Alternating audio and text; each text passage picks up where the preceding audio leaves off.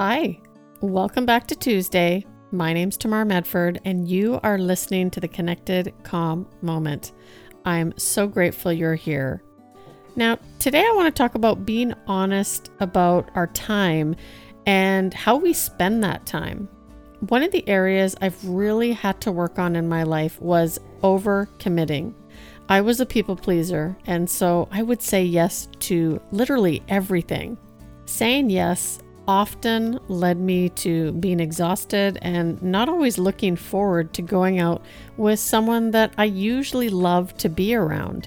The worst part was that if someone didn't call me out on this, I thought that it was totally okay.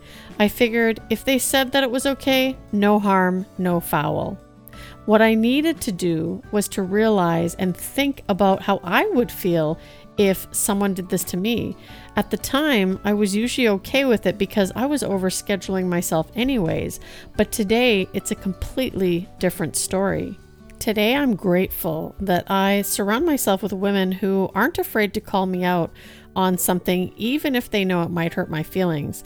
I know now that they do this out of love, and I don't always have to learn things the hard way as a result of this. You know, I would make plans with the best of intentions. I would, of course, spread myself out too thin, and I would end up canceling at the last minute and think that that was totally acceptable. Unfortunately, one of my close friends ended up distancing herself from me as a result of my behavior. Now, lucky for me, I was at a point in my journey where I had learned to own my part.